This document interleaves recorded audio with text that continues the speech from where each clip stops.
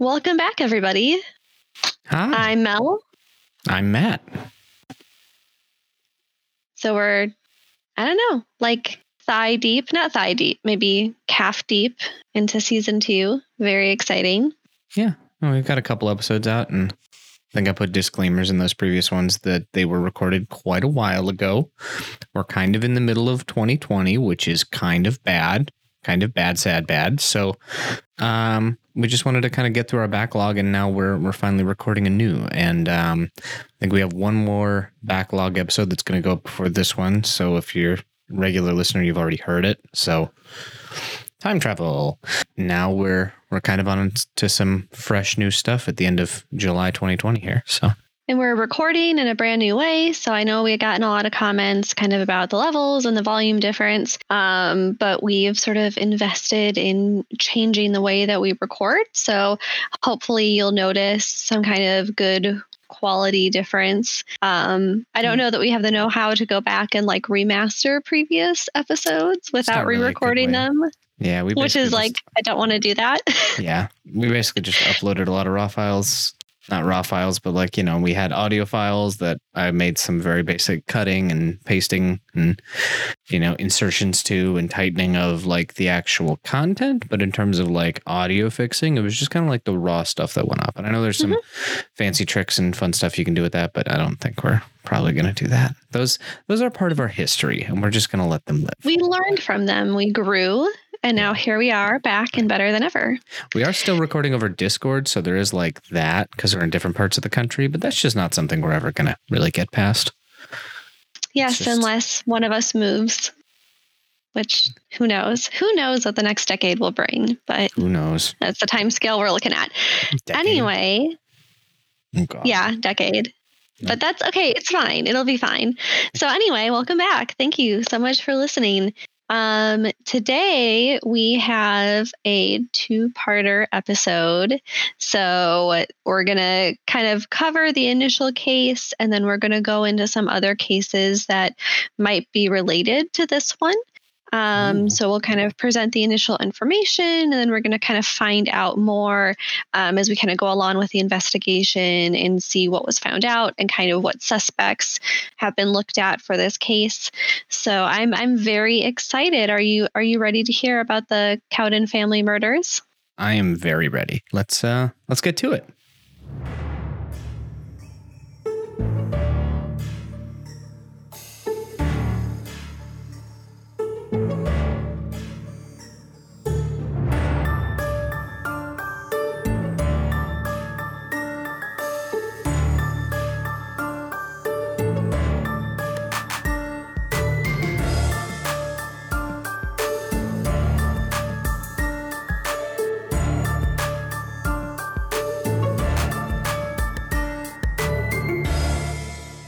Along the southwestern coast of Oregon and the northwestern coast of California, there is a vast mountain range called the Klamath Mountains.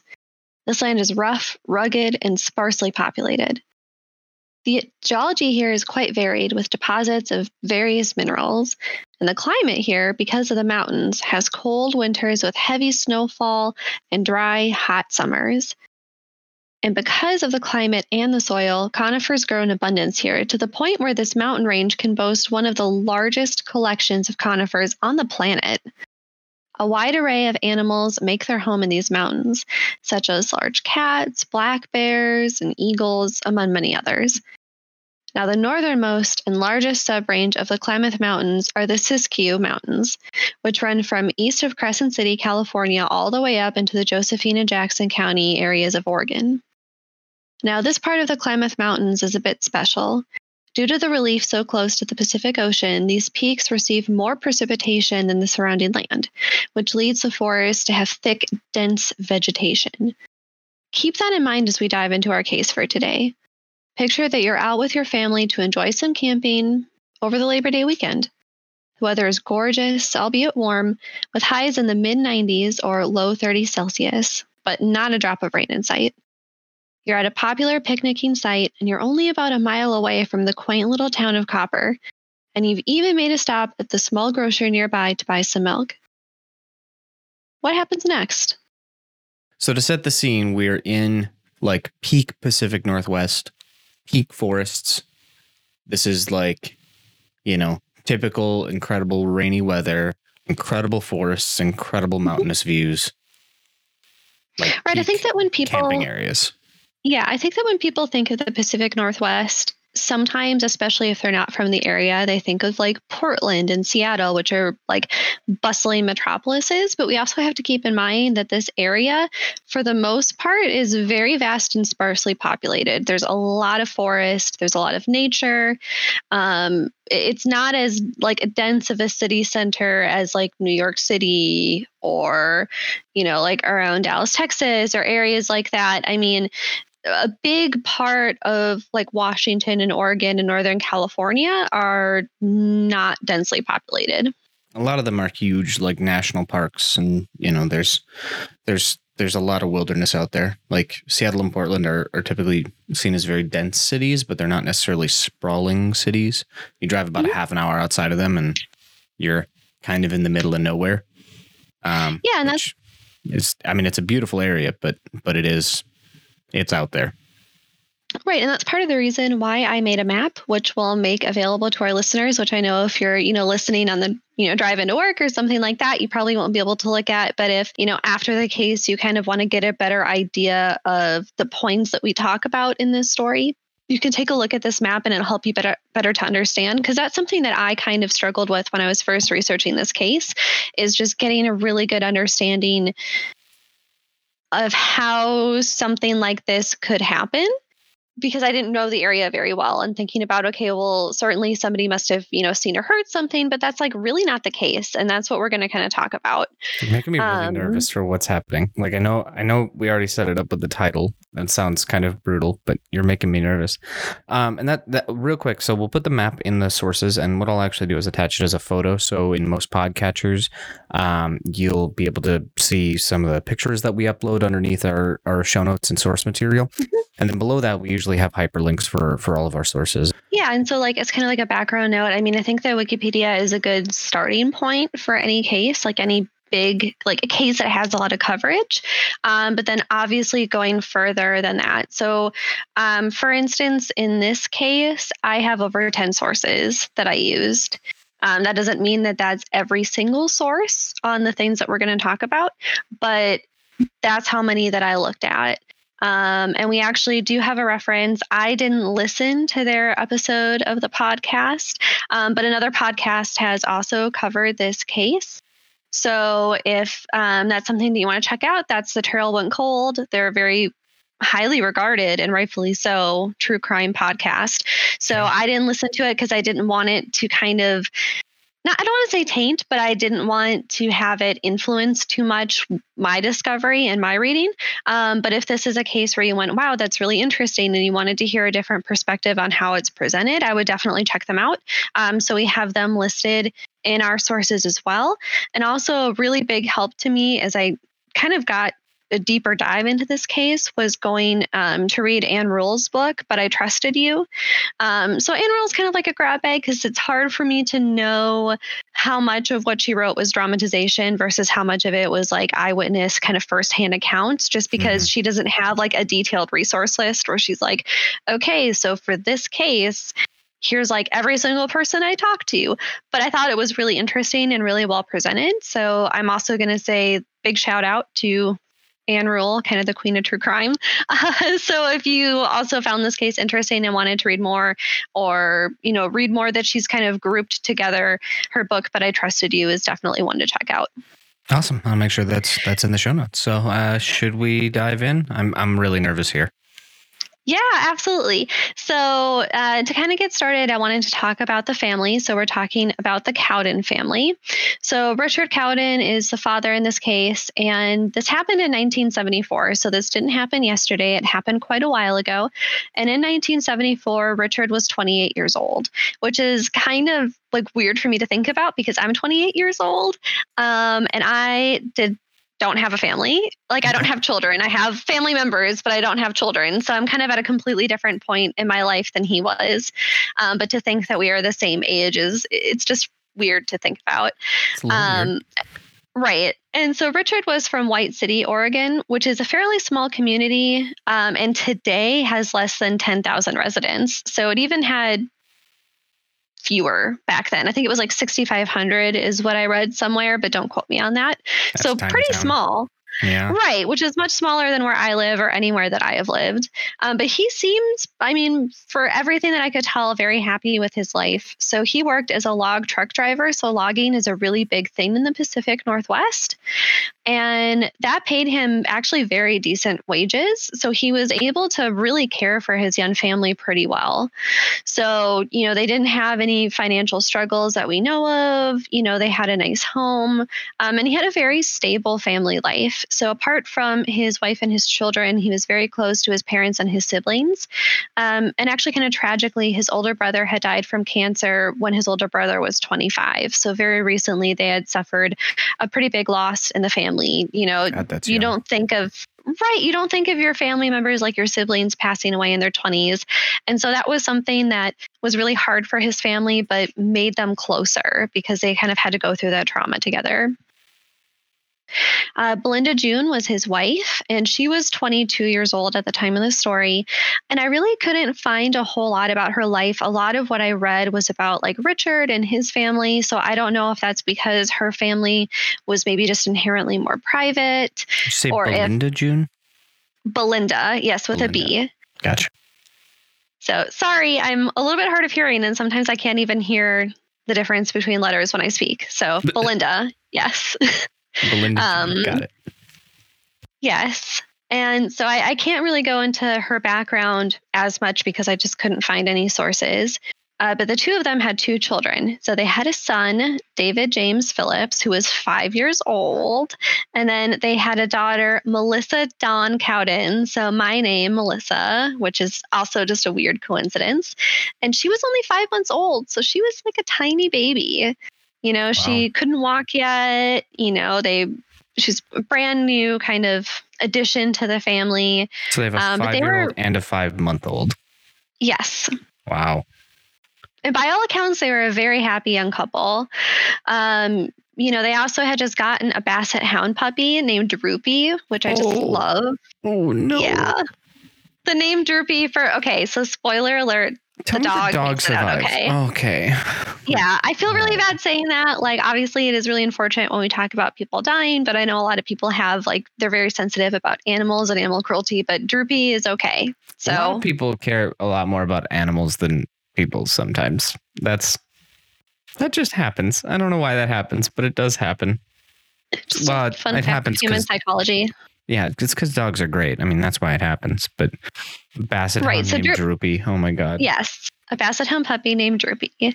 And like I said, I couldn't find anything to suggest that they weren't just kind of like a normal family, living their best life. They had, in Ann Rule's book, she specifically says that they had a 3-bedroom, 2-bathroom home with 2 cars to their name, a truck and a sedan. Very specific, Anne. Wow. But so they were doing pretty good. I mean, they didn't have a lot of financial struggles. They didn't, it wasn't like they were brand new to the area or anything like that. And one of the biggest things that I read about them was that they loved to camp. And this is important because this camping trip that they go on is to an area that they were very familiar with. So they went camping as a family all the time in the surrounding area. And they were very familiar with their surroundings. Okay.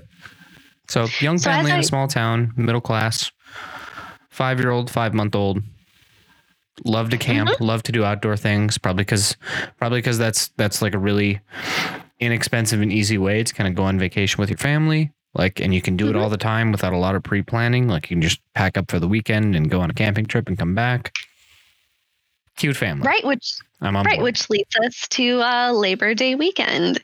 So on August 30th of 1974. Yes, August 30th of 1974. Richard had originally planned on hauling some gravel for their driveway this weekend and was going to spend the weekend finishing up the chore. However, this truck that he was going to borrow unexpectedly broke down. So he wasn't using his own truck. And I couldn't really find out why. They had a truck why it couldn't be used. I don't know if maybe it was just older and couldn't like do the hauling needed. Like no sources told me why this was, but he was going to borrow a truck and the truck broke down. So now their weekend was like wide open. And like you said, camping is a very easy, cheap way to kind of get away and do something fun for the weekend. So they decided to do this and go on a camping trip into the Siskiyou Mountains with their family. It's just crazy that, like, we know what happens because it's called the Cowden family murder, but like, it's crazy to think that like maintenance issues on a truck that he was going to borrow is what led to the events of this story, basically. Right. There's a cascade of events that led to what we will eventually get to. Right. So yeah, it's just an innocuous thing. And then it became more than that. And like I said, the family camped here in this region very frequently. So this wasn't a brand new place that they were going to. They had gone here many times before. So they decide to go out and they set out on Saturday and they get all set up, park their truck, get their tent set up, all that kind of stuff.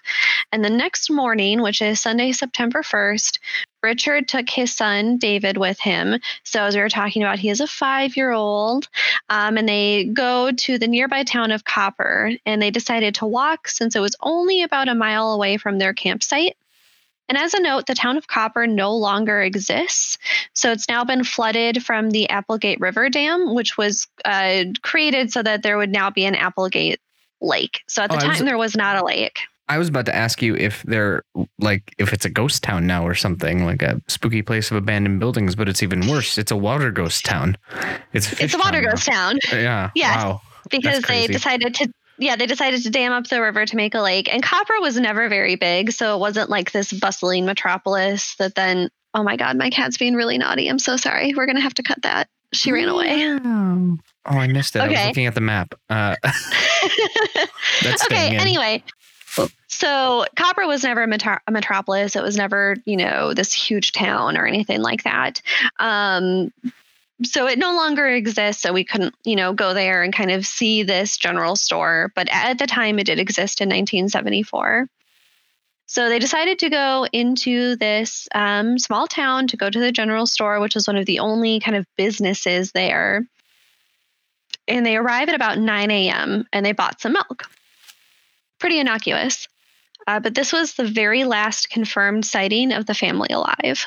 Oh my God. When you were talking about milk before during the intro, I was like, yeah, I bought some milk. But no, this is the last sighting. This is the last sighting of them actually being alive and somewhere with other people. Correct.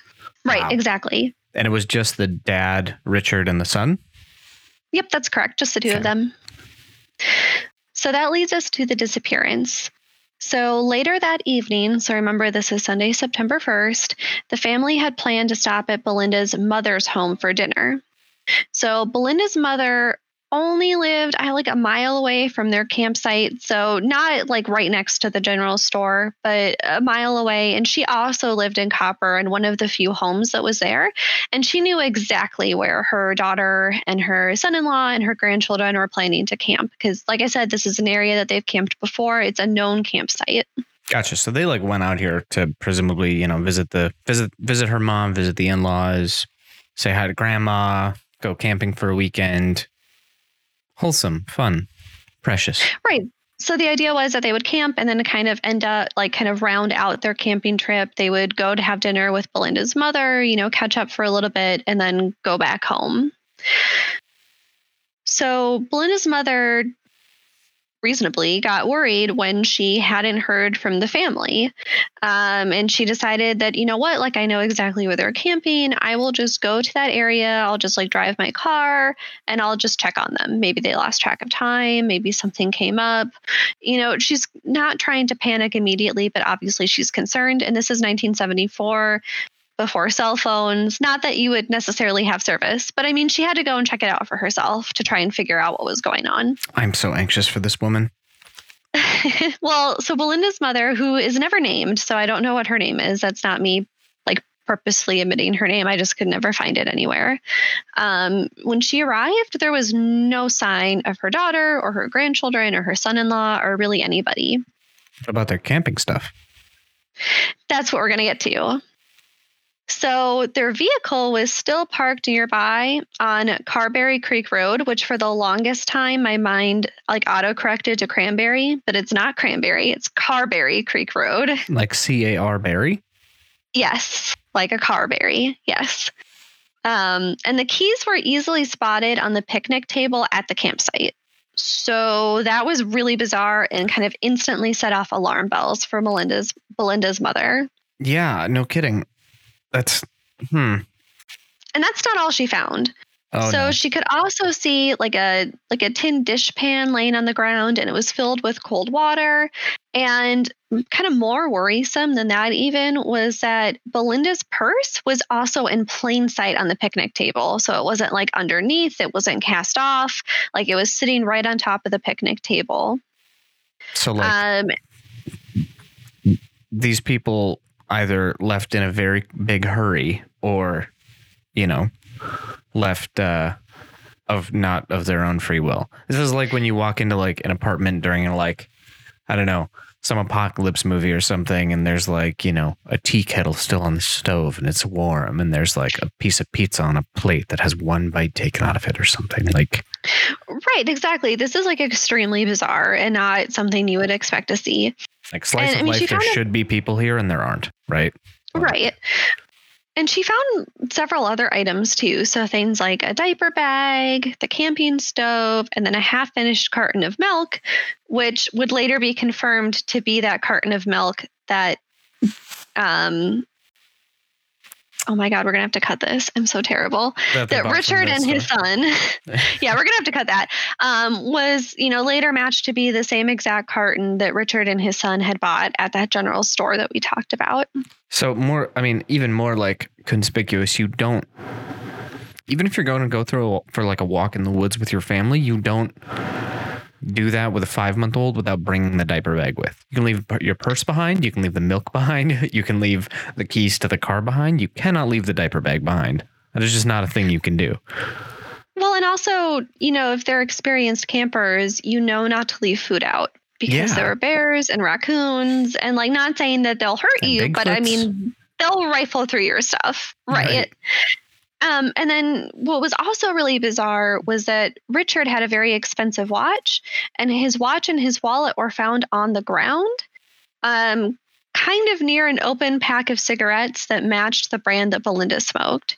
So if this were a robbery, right, like if I just happened upon a family in the woods and I was holding them up for money, like I would have rifled through the purse and I would have, stolen from that. I would have taken the watch. I would have taken the wallet. Right. So like nothing made sense here. I mean, it seemed almost like they had been abducted by aliens. Like it was just super weird.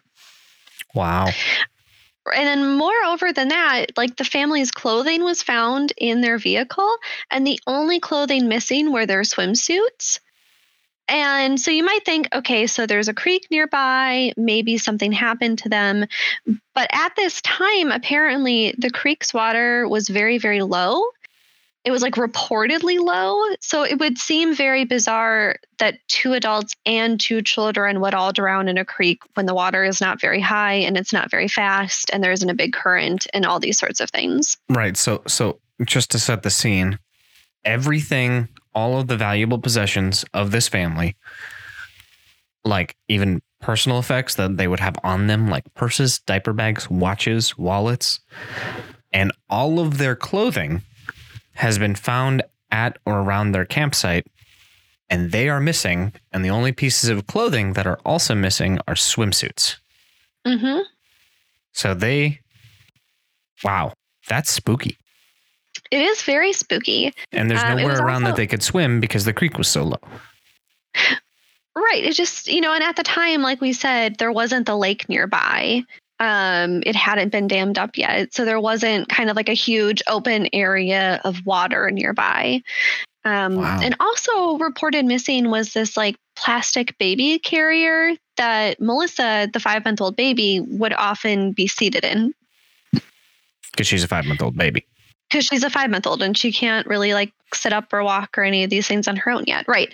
So this is very bizarre. This is like not normal. This is super weird. So Belinda's mother waited for about an hour And then she was like, okay, this is too much. Like, my alarm bells are just going off at full blast. Like, I need to call the police. So she left the campsite to drive home. And that's something that I found from Ann Rule's book. So she said specifically that Belinda's mother went back to her car and then drove home to call the police, as opposed to like going to the general store and trying to use their phone or something like that. But I mean, either way, she called the police. It would not have taken her that long because the campsite is only about a mile away from her house. So this is like a pretty short period of time. Yeah. And the best part about this is, you know, in a lot of our cases, we talk about someone alerting the police and the police are like, whatever, like, we'll just give it a day or two. It'll be fine. She and that did not happen in this case. Right. Right. This did not happen here. So that was kind of nice. So like the sheriff came out, state troopers came out, like the Oregon State Police came out. Like instantly, a lot of people came out. So obviously, a lot of people immediately thought that this was concerning, which rightfully so. Right. Right. The important thing to note here, though, is that it's you know, summer kind of getting into fall. So the, you know, sun stays out for quite a bit still. But it was still like pretty late in the evening by the time that Belinda's mother got to the site, and then she waited an hour, and then it took time for the police to come. So they searched as best they could until night fell, but then it became very dark. And like we were, you know, discussing in our intro, this is a very densely vegetated area. This is not just like an open plain field. So at some point in the night, they had to stop. And they had the presence of mind to leave officers behind to guard the scene, which is, okay, that's great. Perfect. Cool.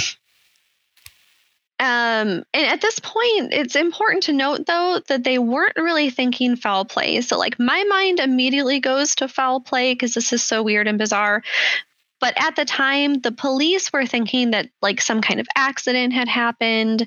You know, maybe there was like an animal attack, which also seems kind of unlikely. But they were kind of thinking anything other than a human hurting other humans on purpose at this point. I mean, they probably left the police behind because like, you know, maybe they put on their bathing suits. They went down to the river to, you know, maybe just splash around in the water or, you know, get the baby used to water, something like that. Or maybe wash the baby or something because they have a 5-month-old. And then they got turned around walking back to the campsite or something like that. So they probably left the officers behind in case they wandered their way back to light. You know, they probably left like headlights on the car to help give them a guiding light home, something like that. Like if they're not thinking foul play here, because why would you? Like, I know this is called the Cowden Family Murders. I know the title ahead of time, and so does the audience. But like, in situ, you wouldn't necessarily think foul play. This is a nice young family out in the middle of nowhere from small towns in a small town. You would think the best and just assume maybe they got lost in the woods and hope that everything's going to be okay tomorrow. Right. And it's important to note, you know, something that I've read in a couple of different sources was that Lieutenant Mark Kazar, who headed the case, would later be quoted as saying that the investigation had been, quote, delayed for maybe a day, end quote, because they didn't have any evidence of foul play or violence at the campsite. Right. So they clearly came and they looked and they were like, okay, here are the things that I can see. But they didn't immediately go, okay, we need to like be on the lookout for a dangerous person who could have hurt this family. That's not something that crossed their mind. Right. They were hoping the family was still alive and just like lost somewhere probably. Right. And it was noted that there was a sense of unease at the site. So a state trooper, last name Erickson, would also be quoted as saying, quote, that camp was spooky. Even the milk was still on the table, unquote. So there was like a general sense of malaise, like, you know, people were a little bit concerned. There was spookiness, right? But they weren't kind of in full attack mode yet. They weren't fully invested in this was a homicide case. Right. That makes sense. And so the next morning, which was Labor Day, which is September 2nd, the family's dog Droopy was found scratching at the door to the Copper General. Oh. He was a little bit dehydrated, but otherwise he was perfectly okay. So that was bizarre. They were like, okay, well, so we didn't find the dog immediately. We assumed that the dog was with the family, but now the dog has showed up at the general store. Like, that's super weird. That's very weird. Right. And so later, police would question some campers in the nearby area. And some of these campers said that they saw a dog fitting Droopy's description about 6 miles or so from the campsite, but that he was alone and they didn't have any further information. So I don't know if like they stopped and tried to get Droopy to come to them and he was like, no, I don't trust you. You're strangers, and ran away, or if they just didn't think anything of it, because I'm feeling this is kind of I don't want to say safe area, but I could see people like having unleashed dogs out in the woods and letting their dogs kind of like run around and roam around and then come back. So it could be that the family didn't really think anything about this was weird. But that's all that they knew. They didn't see the family. They didn't see anybody else. They saw a dog matching the description about 6 miles away, and that's kind of it. Wow. So this brings us to the search, because obviously at some point we need to realize that something is very wrong here and that we need to start searching for the family. When the dog turns up without the family, something's horrible. Right. It doesn't make any sense. Right. So it's important to note here that the search for the Cowden family actually turned into one of the largest searches in Oregon state history. Whoa. Yeah, it included local police, it included state police, the U.S. Forest Service, the Oregon National Guard, and like hundreds of volunteers, from places both nearby and far. So people were very invested in this case and trying to find the family. Damn. And the U.S. Forest Service searched like 25 miles of roads and trails surrounding the campsite, hoping that they would find something. That's crazy. 25 miles. That's a lot. Yeah, it's a lot of ground to cover. And that's helicopters. That's a lot of like branching trails too. Like, I was in kind of the south of Portland area not that long ago, just like on a vacation. And, you go walking in a state park or a national forest and it's like, it's so easy to get lost. Like we truly live in a privileged time of GPS and like downloadable maps on our smart devices that last, days and battery. Like I can't imagine, even somebody working for the Forest Service having to search, 25 miles in every direction around the campsite. Those trails that's a lot to follow on, a lot of path to go down, and a lot of just area to cover, a lot of snaking trails through all these woods. Like that's a huge effort. Right, exactly. And we have to keep in mind, too, that there's a difference between searching and you walking a trail. Because if you're walking, you're just walking. You might get like distracted by a cool plant or an animal or something, but your purpose and your goal is to walk. They're searching, which means that they are stopping. They are kind of combing through the area. They're going very slowly. Like it's a totally different process. The trails and looking in bushes, looking behind trees, looking in dense areas, looking over cliffs, looking over, hills, looking in holes, like everywhere. Right. And so to help aid this, helicopters and planes were also flown over the area, and you can't really fly over the area and expect someone to like see something from a helicopter. So what they were doing is they were using infrared imaging to try and locate the family. So they were taking tons and tons of infrared pictures. And the reason why is because when you have disturbed dirt and vegetation that has been kind of recently moved, it shows up on that imaging as bright red. So you might not be able to see anything with your naked eye. You would just see kind of trees and green, but this is something that the imaging would pick up. And then hopefully you would be able to use that to try and pinpoint a location. So they've actually done something very similar. I don't know if our listeners know, maybe we'll talk about it one day. Let us know if you want us to. But with the West Mesa serial killer, they've long suspected that there are more burial sites out there. And a big part of what they do is they look at infrared imaging because it's not something that you'd be able to see with the naked eye, but you can see recently disturbed ground because of that imaging. Wow, that's really cool. That's actually really cool that they had that technology like in the 70s. I wouldn't. Right. I mean, they didn't have. Right. They didn't have instant gratification and that they couldn't like look at a screen and would tell them. I'm sure that they had to develop the photos, which made it a little bit harder. But I mean, they were trying to use everything they could to find this family. And, like I said, there were tons of volunteers, so lots of manpower. But even after all of this, everyone turned up empty-handed. There was just no sight of the family, no clues, nothing. The only clue that they discovered, in fact, after Belinda's mother called the police, was Droopy at the general store. Wow. Right, which is like totally bonkers. I mean, that just blows my mind that they didn't find like a scrap of fabric, which I guess you're wearing swimsuits, so that doesn't have a ton of extra fabric, but like they didn't find anything, which was just super weird. Right. And they spent a lot of time on it. I don't want people to think that they kind of half-assed what they were doing. The previously mentioned Lieutenant Mark Kazar said at one point, quote, "I felt like that campground was my second home," unquote. Oh, wow. So they spent a lot of time there. Yeah.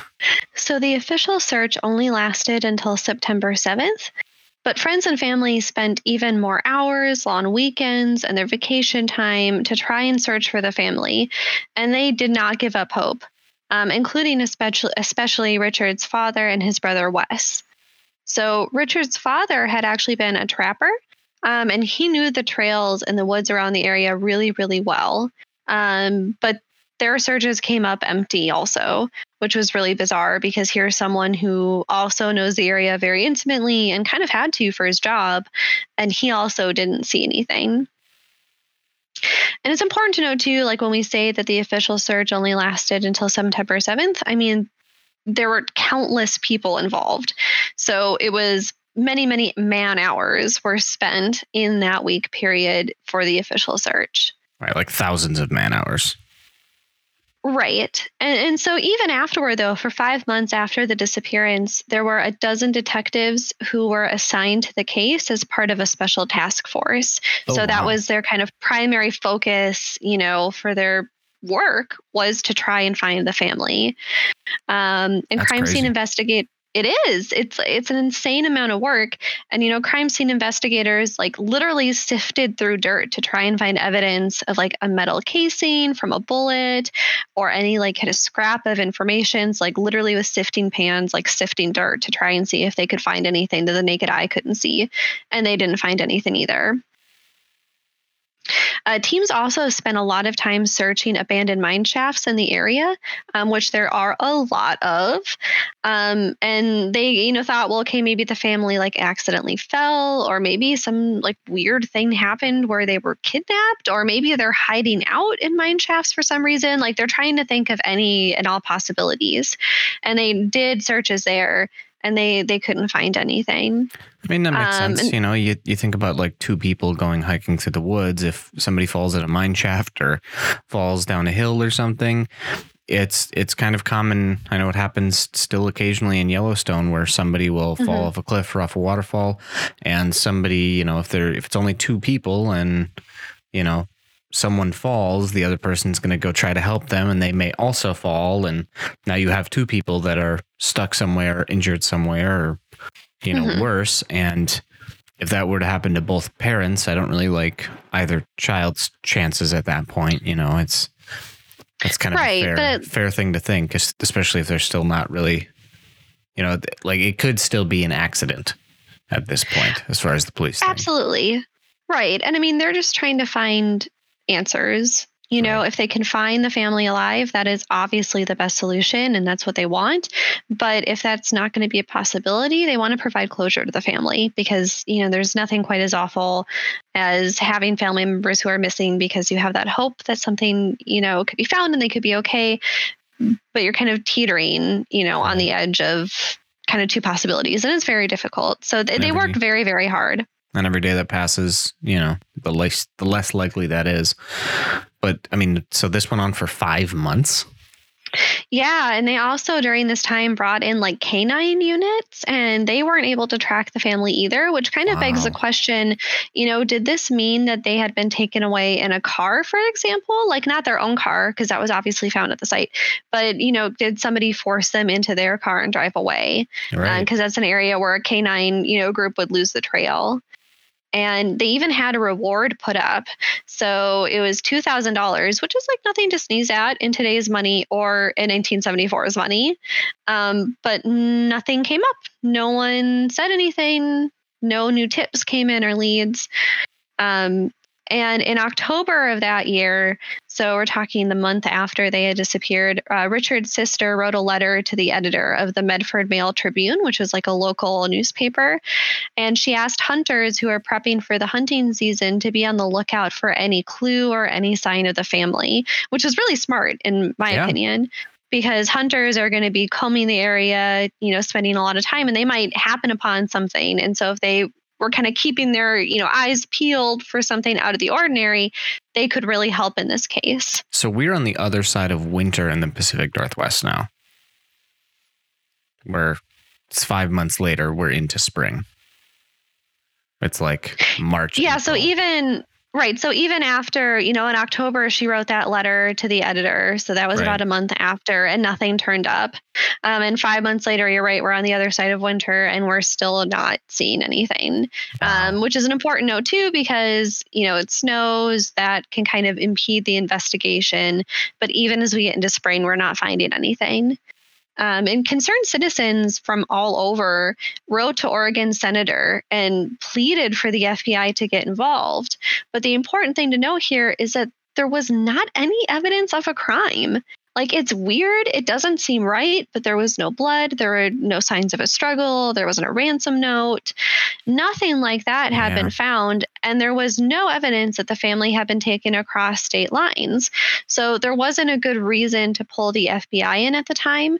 And in local PD's defense, so police department's defense, they had gotten a lot of help from different state agencies. Like we were saying, local police forces, the state police, all that kind of stuff.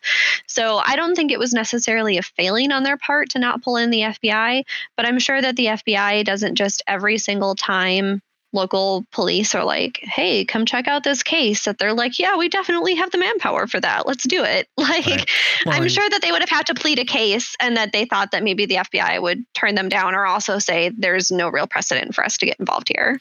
Right. And, based on what we know now, I don't know what we're going to learn later in the story, but based on what we know now, there's nothing to say that I guess there's not really much for the FBI to do that state and local agencies already aren't doing, right? They're searching all the mine shafts. Right. They're going across all the trails. Like, arguably the state park and national park resources are the, like park troopers and park rangers are kind of the most well-equipped to be doing this. And they're the ones that are already involved.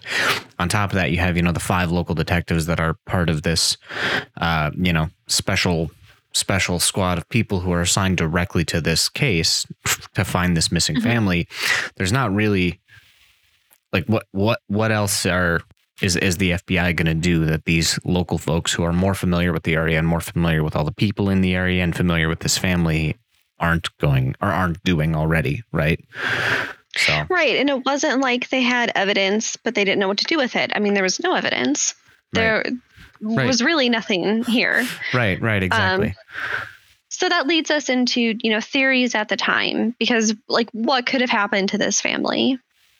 So kind of going back to what we talked about way at the start of the episode, the Cowdens were pretty well set financially. They weren't rich, but they didn't have any significant debts. Neither of the parents had known like gambling or drug issues. They weren't behind on any of their payments. And like I mentioned as well with Richard's job, being a truck driver for logging, his job paid very well. So the family was quite comfortable. So this doesn't, seem to lead to thinking, okay, well, they ran away because they were in debt, or they owed a bunch of money to some nefarious figures who were after them. It didn't seem like that was an option or a possibility at all. Right. And according to Ann Rule's book in specific, Richard's family didn't think that they would run away like that voluntarily anyway, because the family had been absolutely devastated when his older brother died from cancer. And it's important to note that at the time that the family went missing, they were waiting to hear if another sibling of Richard's, Wes, who helped with the searches, had cancer as well. Oh, God. Yeah, so Wes had just had surgery and he was starting to, mend from that. So this was like a very tumultuous time in the family's history. They were, like I said, very close and there for each other. So it didn't seem like Richard, in the midst of all this, would choose to leave his family. If he were to fly the coop, now would be a really bad time. Right, exactly. And not like say anything to his family once he's settled in a different area or try and signal to them that he's okay. Right. It's also just weird to, if they're going to leave, it's the 70s. Like, I think about that sometimes where it's like these days in 2000, it'd be really hard to like, get in a car and go somewhere and not have, and, like suddenly be a missing person. It'd be really easy for the police or, federal agencies to track you down basically immediately. In 1974, not that hard. You could just get in the car and go. There's no cell phones. There's no GPS. Like if you felt you don't leave a digital trail. Yeah, you don't leave a digital trail, and leaving physical trails is even, less so because cars weren't even smart back then, right? Like cars didn't have built-in GPS or anything like that. Like if they wanted to leave, going and picking up a carton of milk from the general store in Copper and then camping for a while and then disappearing under the most conspicuous of circumstances is not really the way to do it. They could have just gotten in the car and gone to another state and no one would have been able to find them. Right. So like that just didn't really seem plausible or like an option. Yeah. And something we kind of touched on too was that it doesn't really seem like this was a robbery because we have, Richard's watch, his wallet, Belinda's purse. And the important thing to note was there wasn't any money missing. So it's not like they opened the wallet and all the cash is gone. Well, and the car was there. The keys to the car were there, right? Like if someone's right. rob So it you, wasn't like a... Right, like I want your car, like that didn't happen. Right, I want your car, I want your watch, I want your wallet, I want your purse. Like all of that stuff was left behind. All of their personal effects were there. They weren't robbed, except of themselves. Like right, right. And moreover, we talked about an accident happening because they had been wearing their swimsuits, presumably, since that was what was missing. Not but great the climbing attire, not great hiking attire. No, but like there's no way that they could have drowned because we probably would have found them because we didn't find any bodies and the creek had very low water levels. So it's not like, okay, they, all happened to fall into the creek and drown and were brought downstream or something. I mean, that's just not really likely. Well, and it's like if I were to jump into the Mississippi River up here in Minnesota, I wouldn't make it to the Gulf of Mexico, right? Like that's not what happens to rivers, right? Like if they're in the river, even if it was deep enough for them to, drown or get injured and float downstream, they usually would have washed up someplace downstream fairly close by, and presumably the dogs would have found them, or all of the search parties would have found them, or right. And it wasn't even a river; it was a creek. Right. Like this is a very small body of water, so that also does not seem likely at all. Right. And investigators also kind of, thought, well, maybe there was like a sexual motivation, like maybe somebody saw Belinda and wanted to attack her. But then what happened to the rest of the family? Like, where are they? Like, this doesn't make any sense at all. Right. And why did the dog get away and show up back in town? It's like there's a lot of weirdness. Right. And it's important, as we're looking back, to keep in mind that this was at the same time as Ted Bundy was killing women in the Pacific Northwest, but this did not fit his MO at all. So, I mean, there were missing people in the Pacific Northwest, specifically women. I didn't think about that. Right. So it wasn't like a wholly new thing, but there weren't cases of entire families going missing at large. It wasn't like, oh, yeah, we have like 20 missing families right now. Right. A woman, her partner, and her two children. Like that's new. Right. So without evidence, like we talked about, and without any leads, the case went cold. So listen next time to find out what happened to the family. Oh, no, it's a cliffhanger. There's a lot of information we got to get through, folks.